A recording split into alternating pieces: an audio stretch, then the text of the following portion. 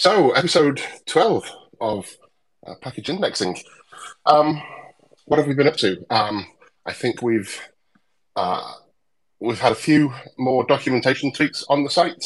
Um, I think one went live yesterday to give a different default link for documentation. So the way that we had the doc.c documentation hosted was with a URL that both encodes the reference for which the documentation has been generated. So is it like main branch reference or is it a tagged version reference? And it also encodes the archive that you're looking at. So if a package has multiple documentation archives, then which one of those is it?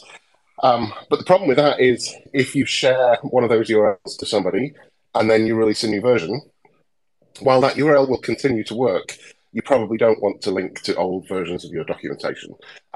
And so one little tweak that we put live yesterday was to make the link on the package page a generic documentation URL. And effectively, if you just add the word documentation on the end of any package URL, then it will take you to the best set of documentation and think of, which is if there's a release version, it will take you to a release version. If not, it will take you to the default branch version.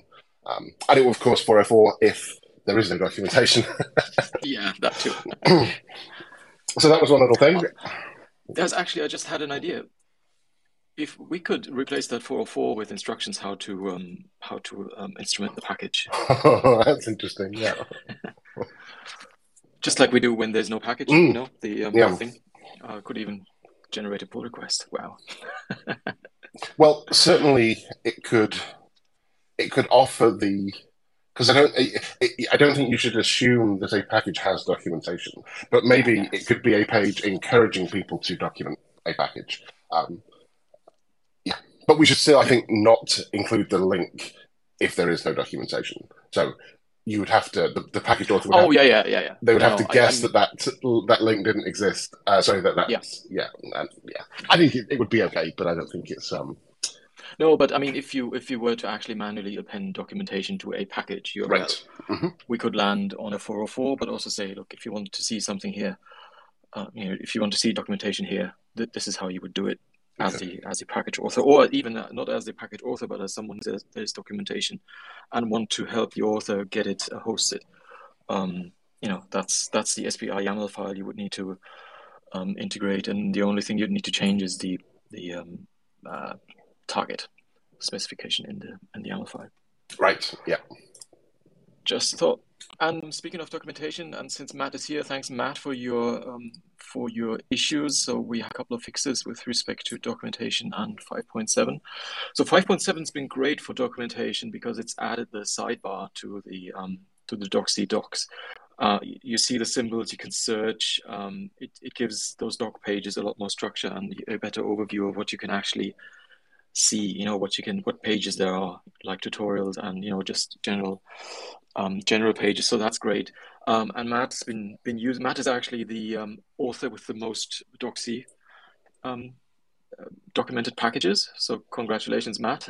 Oh, there you go. And there's a couple of issues he found while working on documenting his packages. One of which was actually a general shortcoming when it comes to doc.c and multi-target instrumentation. So it is actually not supported out of the box or properly supported at the moment to generate multi-target documentation for a package. You can do it. You can copy all the documentation in one place. The problem is the sidebar. If you don't intervene, the sidebar breaks and the last target wins and takes over the sidebar. And there might not be anything. It might get broken if you do that. And we managed to sort of fiddle around a bit and fix it so that we actually have proper sidebar support. But it's a bit of a hack, and the doc.c team is aware, and hopefully that'll get proper support. I mean, it's actually on the roadmap already to gain proper multi-target support, but we have some base in the interim. So yeah, that's the doc.c stuff. There's one more doc.c thing actually, which is I think it went live after the last episode, but it's been a couple of weeks since it went live, and that is the ability for people to package authors to tell us that their documentation is hosted elsewhere. So using Right, yeah. the SPI YAML file, if you're a package author that that has your own documentation set up, or wants, if you want to host your documentation elsewhere, you can now get the same behavior in terms of that documentation link on a package page by adding a URL into the SPR YAML file, and we will look for that when we pass your package and link to your documentation if you don't want to use our hosted documentation. So that came as a result of a couple of people who were very happy with their existing documentation setup, but we want people who are browsing packages to have just as good an experience when the documentation has not been generated by us. Yeah, how to set that up and what the syntax is, we haven't documented yet, right? We will have a blog post for that one. I am looking at I don't want to put you on the spot, just to let people know. I am looking at the blog post draft right now, but you're right that the only place that blog post exists is on my hard disk. All right, let's ship your hard disk. Cool. Just maybe a couple of other quick notes. So 5.7 processing has been long done. That went really well. We sort of lucked into a much nicer process and way of doing it that won't impact. So in the past, when we caught up with a new Swift version, we sort of blocked our regular package and release processing quite a bit. So it led to lots of packages that had releases or new packages to have question marks in their compatibility matrix for extended periods of time, because our build queue was flooded by new Swift version builds of old packages. So everything would be flooded by 5.7 builds. And we managed to actually improve on that so that we would give priority to the existing processes and only fill up the backlog builds if there was capacity. So that went really well. It didn't even delay the 5.7 processing, really. I think we were through after 4 days or so. Something like that, yeah. But you wouldn't actually notice much of it because new packages and releases would just be processed as they were in the past, and the 5.7 gaps would just steadily be filled in time over the course of 4 days. And new packages would always get 5.7 builds automatically. So that went really well this time around, and is a good thing to have for the future. We do now have a slightly more complicated Mac setup for our build machines, though. We now have 3 different versions of Mac OS running 5 or 6 different versions of Xcode. 5 different versions of Xcode, I think. So we'll be looking forward to the day when we can. So we tend to keep 5 versions in rotation, so that as we added 5.7, we also dropped. Was it 5.3? I think. Yeah. Yes. So we now only test with 5.4. Oh no, we're keeping 4 versions of Xcode. Yeah, there's a 5.4, 5.5, 5.6, and 5.7. 5.4 only runs on Big Sur. 5.5 and 5.6 run on Monterey, and 5.7 only runs on Ventura if you want all the features, which we do. So when we drop 5.8 comes out, we'll be able to drop that Big Sur machine as well, which will be a nice improvement to our complexity on the Mac side. Yeah, it is so insane how much easier that is on Linux. Yes, it is. Because it's literally changing a number in the Docker image label. And it's just, I just wish there was something like that on the Mac, and hopefully with virtualization that might improve in the future, and maybe there's some sort of imaging Docker-like process around that would be amazing, because it is just so much easier to set up. But the good news is we have full compatibility stats now for 5.7, and what would have been really smart before this call would have been to run a quick query to see how many of our packages are compatible with 5.7. If only we'd had a segment on that quizzes that sort of stuff, right? But I know that I didn't run that query, and I'm almost certain you didn't. No, Yeah. I'll actually make a note, because then we can at least briefly resurrect that. We could pop that in the blog post, actually. Yeah. Quick follow-up, since I just mentioned VM performance. So last time we talked about virtualizing on Monterey and how all of that has improved dramatically with the virtualization framework, and apps like VirtualBody that makes it really easy and free to generate VMs and run them and operate them. if you didn't listen at the time, I got surprising results building these SPI server projects. Actually, the fastest runtime, and the runtimes were quite consistent, so this wasn't really a fluke. The fastest runtime I got by a couple of seconds was in a VM versus my actual machine. It wasn't much, but at least I couldn't. If you've told me build numbers, I wouldn't be able to tell apart which one was virtualized and which one was an actual build.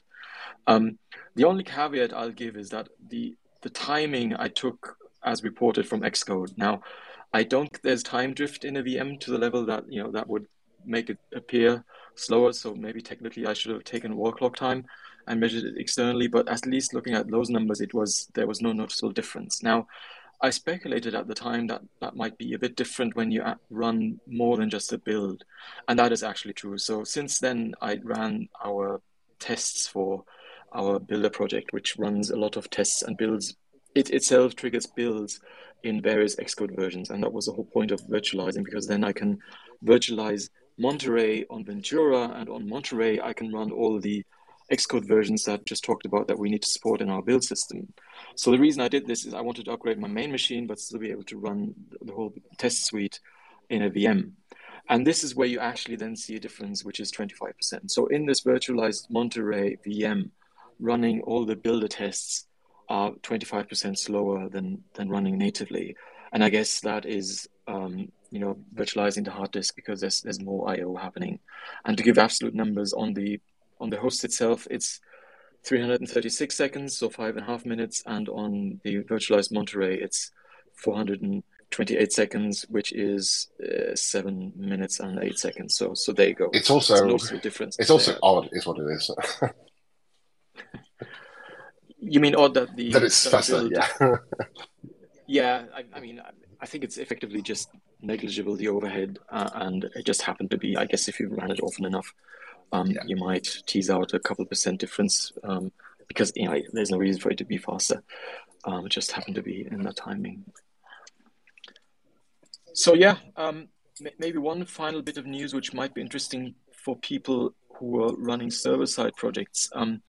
We run our build pipeline. So for the server project, we run CI, and in CI, we run the tests with TSAN enabled. And TSAN is the thread sanitizer, not the threat sanitizer. And we started transitioning to async await from event loop future based concurrency. When we started to do that, we started seeing lots of false positives. Well, what we assumed were false positives flagged by TSAN, and we had to disable it around, I think, November last year when we first started moving over to async await. With 5.7, we've actually been able to re-enable TSAN, so there are no longer any TSAN warnings without any other changes. So that sort of proves, I guess, that there weren't any actual positives there. No actual errors. All false positives. Yes. Yeah, apparently. So that's good news for anyone looking to transition and was sort of holding back because of that. Potentially, it seems like you can go ahead and enable that and be happy with async await replacing event loop futures, and all would be good. And it's such a joy to work with async awake awake async awake. I like it. Async await compared to ELF. I know that it's a much less daunting task to get to grips with async await code. Yeah, absolutely. Every time there's this, and we do this piecemeal. Every time I transition something over, it is such a relief, and makes it so much easier to read and work with components. There have actually been components that I've held back changing because threading something through, adding something in the middle of a chain of event loop futures can be quite fiddly, and that's really bad when you're holding back a bit on changes because you don't want to touch it because it's so annoying to deal with. That's never good. It really isn't. Yeah. Right.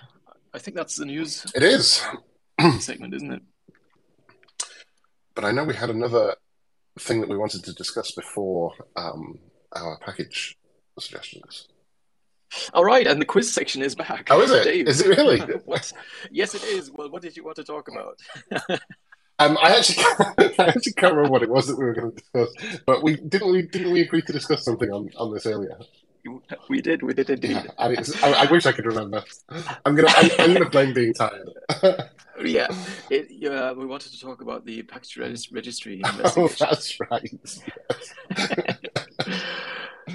So this was actually, I think, well, Tim is someone who brought this up. There has been a proposal in the pipeline for quite a long time on Swift Evolution. That is a specification of a package registry.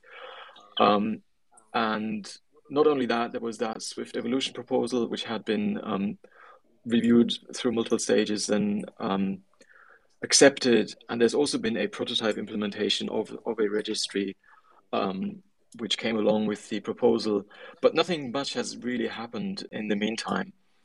And there were some thoughts being tossed around, well, what's going to happen and how would that potentially work with the Swift package index? And that's maybe a point to briefly explain what's actually the difference between Yeah, the there is a index and the difference. registry. Yeah, there is a difference, although I mean you can sort of argue it's sort of, very closely related, but in a nutshell, the way I think of it is the index is a thing where you go to find packages to use as dependencies.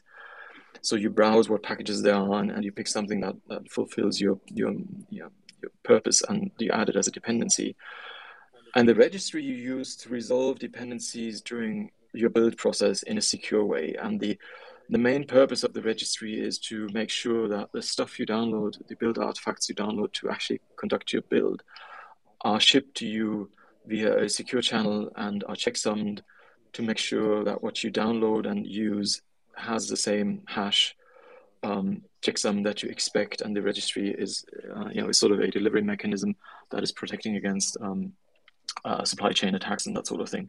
So that, I mean, obviously, a service can provide both at the same time, but there is a distinction in terms of, purpose and delivery between these two. The other way that I like to think about it is that there can and should be multiple registries, and an index is an aggregate of one or more registries.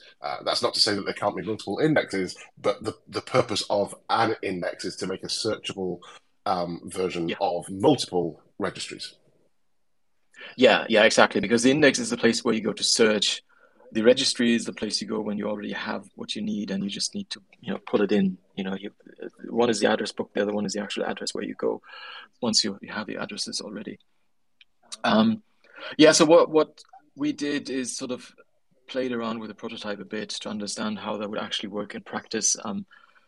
So far, there's only one implementation of a package registry in the Swift ecosystem that we are aware of, and that is, God, is it Frog something? Yeah, Artifactory, isn't it? Yeah, Right, I think, yeah, but that might I think be the company is the company is Frog, JFrog, yeah, or is it? something. I think it's JFrog, yeah, JFrog. that sounds familiar, yeah. But anyway, that's more like an enterprisey thing. So you'd be a customer of theirs to have that as a registry, and I'm not sure what the how that would work in practice. Obviously, we didn't try that, but what we did do is spin up the prototype implementation to see how that would work. And the reason that is actually possible to play with now is that Swift 5.7 started shipping with all the bits in place as a client for a registry to actually look up, Yeah, so add dependencies to your package manifest, and then use it to look up against the registry. that's that it's been added to the Swift Package Manager tool that you have installed on your disk. Yeah, If you have Xcode 14 or a version of Swift 5.7. yeah, exactly. And just at a very high level, the way that works is you configure a registry that you want to use. There's a SPM command like Swift package dash registry set, and then you provide a URL. And then the other shift or change is that the registry is based on a new type of package identifier, which is a scope and package name identifier, and I think they're period separated in the spec. Although I've also seen in the logs it's sometimes a slash, but effectively you have a scope and a package name. To give an example, the package I played around with was our own SPI manifest, which is a little package. It's not really relevant what that does, but it uses YAML as a package dependency, and YAML is the YAML encoder decoder package by JP Simard, yeah. Simard. So the package ID in terms of the package registry of that package is jpsim.yams, and that's actually what you then specify in your package manifest. So instead of using the URL in there and a version range, you say package ID : jpsim yams, and then the version range to select. And that's all you do effectively. If everything's set up correctly and the registry knows about the package by that identifier, then you pull in the dependency from there.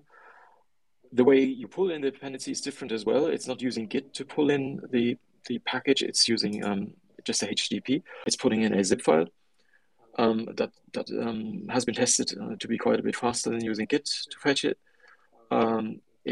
It gets that zip file, checks that the checksum is all right, is as expected, unzips it, and then it just gets processed with SPM as usual. And this is sort of a thing that I set up and tried out, and that worked fine.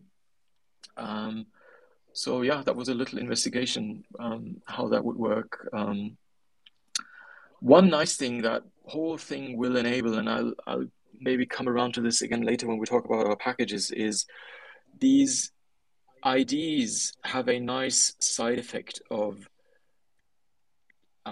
getting rid of URLs as a package identifier. And the reason why that is nice is that there has been sort of a how do you say, like commonly people are using Swift dash in their URL to signify it's a Swift package, because they're hosting it on GitHub, where you might want to see in the URL, well, what sort of package am I looking at? But because of that, if you look in the sidebar in Xcode, you just have lots of Swift dash dependencies, and often stuff is truncated. And you have this redundant information in the URL. Now, once we actually start using registries as the base of our dependency resolution, even if the package URL is Swift dash something, everything should actually probably be displayed in terms of package IDs, and that will get rid of this this weird redundancy and that noise in the package names. And I think that's actually a really nice side effect of that.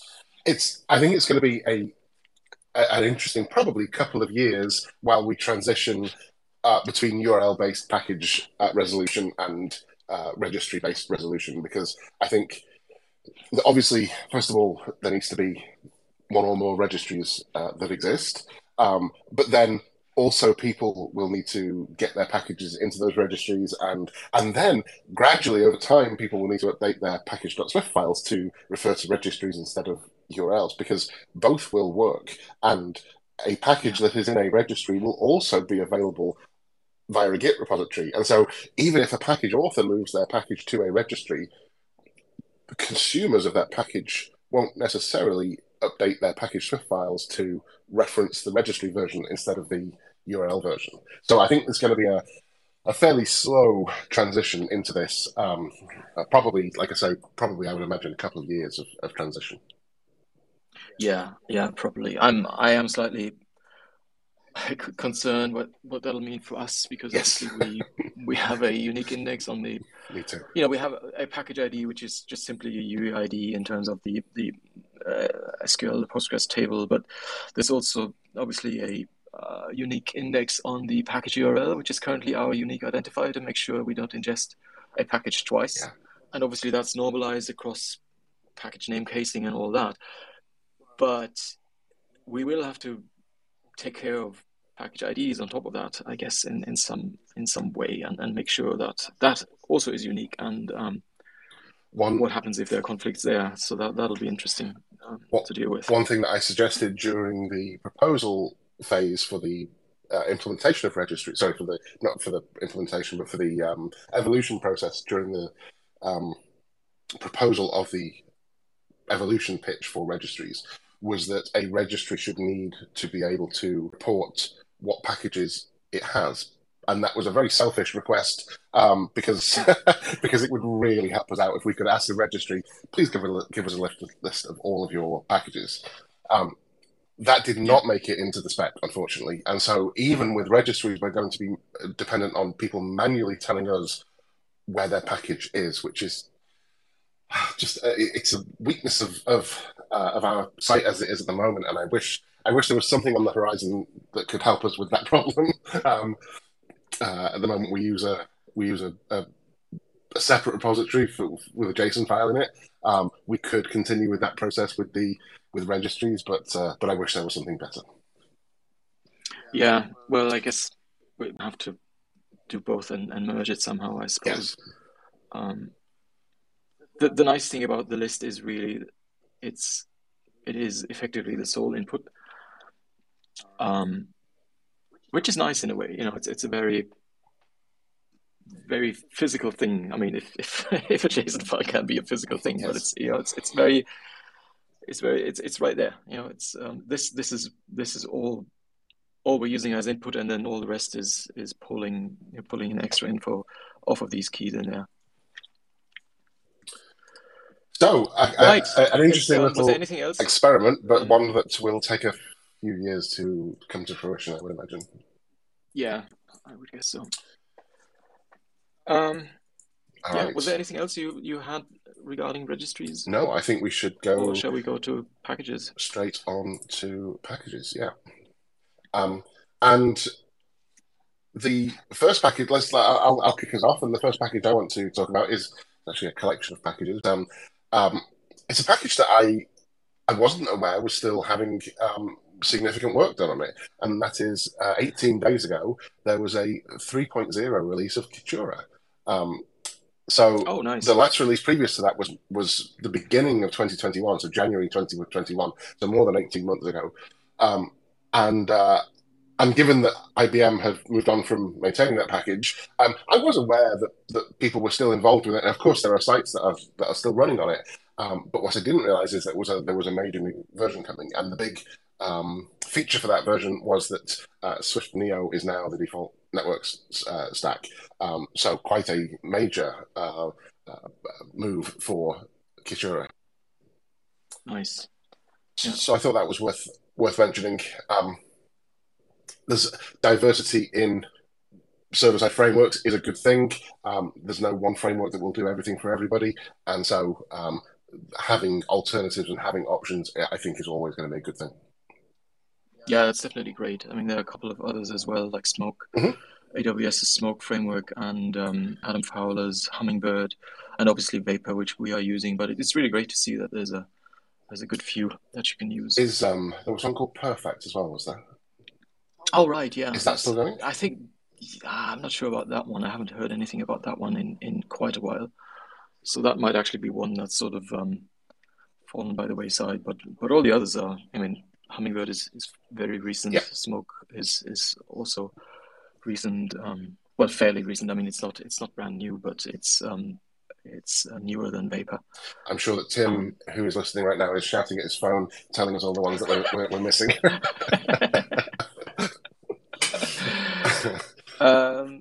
right. Shall I pop my first Go up? for it. Yep. First. So I just wanted to mention briefly Point3Co's snapshot testing framework, and I we might have mentioned that before, but the reason I actually want to bring it up is going back to the thing that I mentioned earlier about the package name changes. So the change they made in their 1.10 version is changing the package name from snapshot testing to Swift-snapshot-testing. And that's actually what prompted me to think about this a bit more, and because I thought this is a change the wrong way around. I would much prefer if the change was the other way. You know, people would start dropping the Swift Mm-hmm.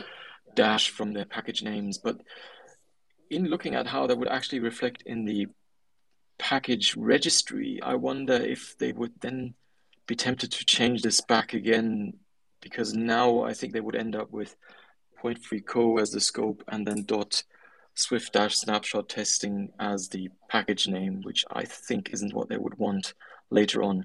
But the reason, I mean, apart from this being a great package, we use it extensively in our testing. It allows you to do snapshot testing of pretty much anything. It can be JSON, it can be a web response, it can be an image, it can be a view. We It's like a really, really great package to snapshot all sorts of data. one use of it that I quite like, where we use it for snapshotting SQL commands. So we Yeah, snapshot the SQL that gets run, and then if it ever changes, we know instantly that something has changed. yeah, yeah, which is really great. I've always wanted this because it's so easy to fiddle around a bit, and especially because we have some queries that are composed. So we have, like unions, we have individual queries that are then composed by an outer query that unions them together, and it's very easy to mess up one, and then the union won't work anymore, and our snapshots sort of make sure that you can't just inadvertently mess something up and then break the syntax of a query. So yeah, it's just an all around great package for any sort of snapshot testing you might want to do. But really, the reason I wanted to bring it up now was this change. Now, this change doesn't actually affect how you import the package. That is still just importing snapshot testing. It's just the package name change sort of has some impact on your manifest, how you actually use it, in how you specify its use in the manifest. And I really, really hope that at some point we will get rid of all these Swift dash prefixes all over the place. And I personally am always confused what I should actually use in the manifest. I mean, look, considering how often I stare at manifests with what we do, I can't for the life of me write a dependency clause or a package use clause. All I do is look it up. I look at another package to find out how it's done. And I, I really hope at some point there's a change to the format and how we do that, because it shouldn't be that difficult if you want to do it, text-based. Obviously, I think you can use Xcode, right? You can use Xcode to add a package, but I never really do. And maybe that's my problem. I shouldn't Yes. even be doing it the way I'm doing it. But I don't know. I always end up bringing it up in editor and fiddling around with it. And then, of course, it doesn't build. It doesn't even package resolve. And then I need to fiddle around until I get it right. And none it's of this is really helping. it's interesting to say that, because for an Xcode project like a iOS app or a Mac app or something like that, because all that stuff is hidden away deep inside the Xcode proj. I always use the Xcode window to do it there. But you're right, I never do it either. If it's a package.swift file, I go and copy something and paste it, and Yeah. then try and figure out what's wrong. Yeah. So those are my two complaints. Let's get rid of the Swift dash and let's get a better Swift manifest format. I mean, I, there is a pre-pitch for it, which I don't want to get into right now, but I'm hopeful that something might change in the future. so my next one is a package that's been around for a little while, but just got a new release two days ago. Um, uh, it's a package called Swift, SHWIFT, by Oh yeah, George Leon. And it's a shell scripting package for Swift. So it enables you to write code that runs Unix tools or command line tools of any flavor easily from within a Swift application. What I quite liked about this is the way that you define variables which map to kind of executables on your disk. So you could say, for the example in the README file here is someone saying let echo equals await executable named echo, and from that point onwards you can just call in your Swift code echo, which is quite a nice way to keep your shell scripts in Swift readable, rather than having to constantly execute through shell out or any of the other ways that you could execute one of these tools. yeah, So I thought that was quite a nice little use, and certainly it's a step in between creating, it's a step in between creating a command line tool and just writing something in Bash or ZSH or yeah. whatever. What's really nice also, it has a pipe operator which operates pretty much like pipe does in the shell. It You does, might not yes. like operator overloading like that, but it is actually quite nice. If you're familiar with how that works, that should make it really convenient to convert shell scripts over. I'm not a huge fan of operator overloading, but I don't mind it in this specific case because it is echoing something that you would be very familiar with doing in a shell script. Echoing, nice one.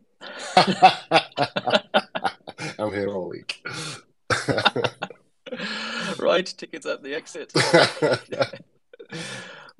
My second package is a package I absolutely love. I came across this via Twitter. There was a link. It was presented at a talk at 360 iDev called Physical by Jeff Biggers. Um, and this is a package which deals with units, like physical units of measurement, which is right up my wheelhouse.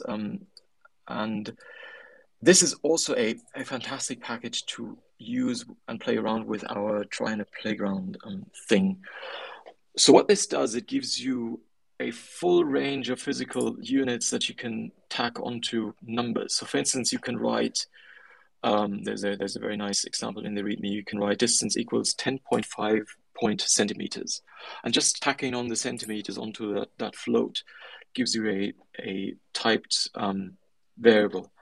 And then you can do computations based off your units. So for instance, you can add distances. If you define one in centimeters, another in feet, you can add them together, type safely, and then you can do other computations on it. For instance, if you take that sum of two distances and divide it by a time, you get a speed out of it. And it knows about how these are related, which is amazing.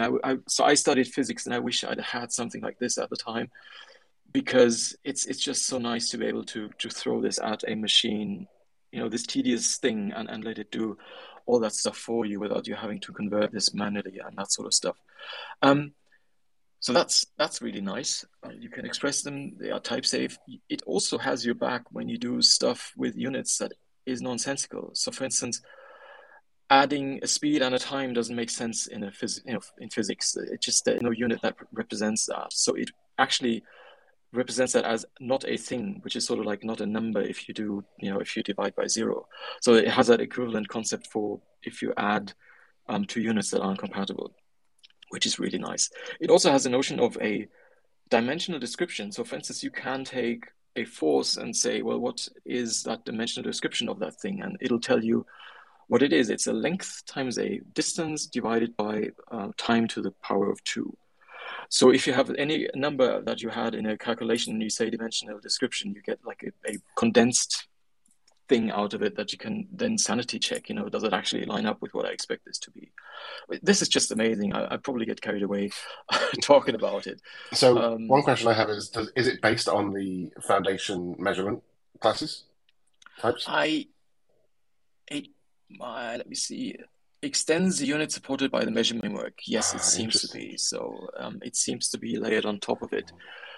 So I was aware of that package before, but it's also, especially watching his talk, it's very obvious that this goes way beyond that. I mean, it also comes with baked in physical constants like the mass of the sun, the earth, gravitational constant, all that sort of stuff you might need for, your everyday calculations, because why wouldn't you need the mass of the sun?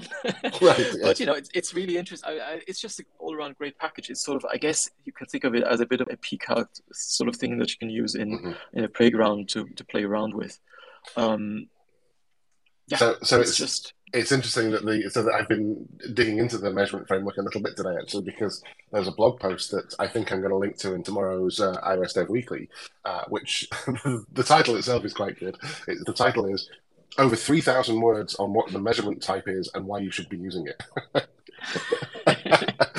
So this is an incredibly detailed post on this, and I didn't really have any sense that this existed. I think it's been around for a little while now, actually. I think it was introduced in 2016.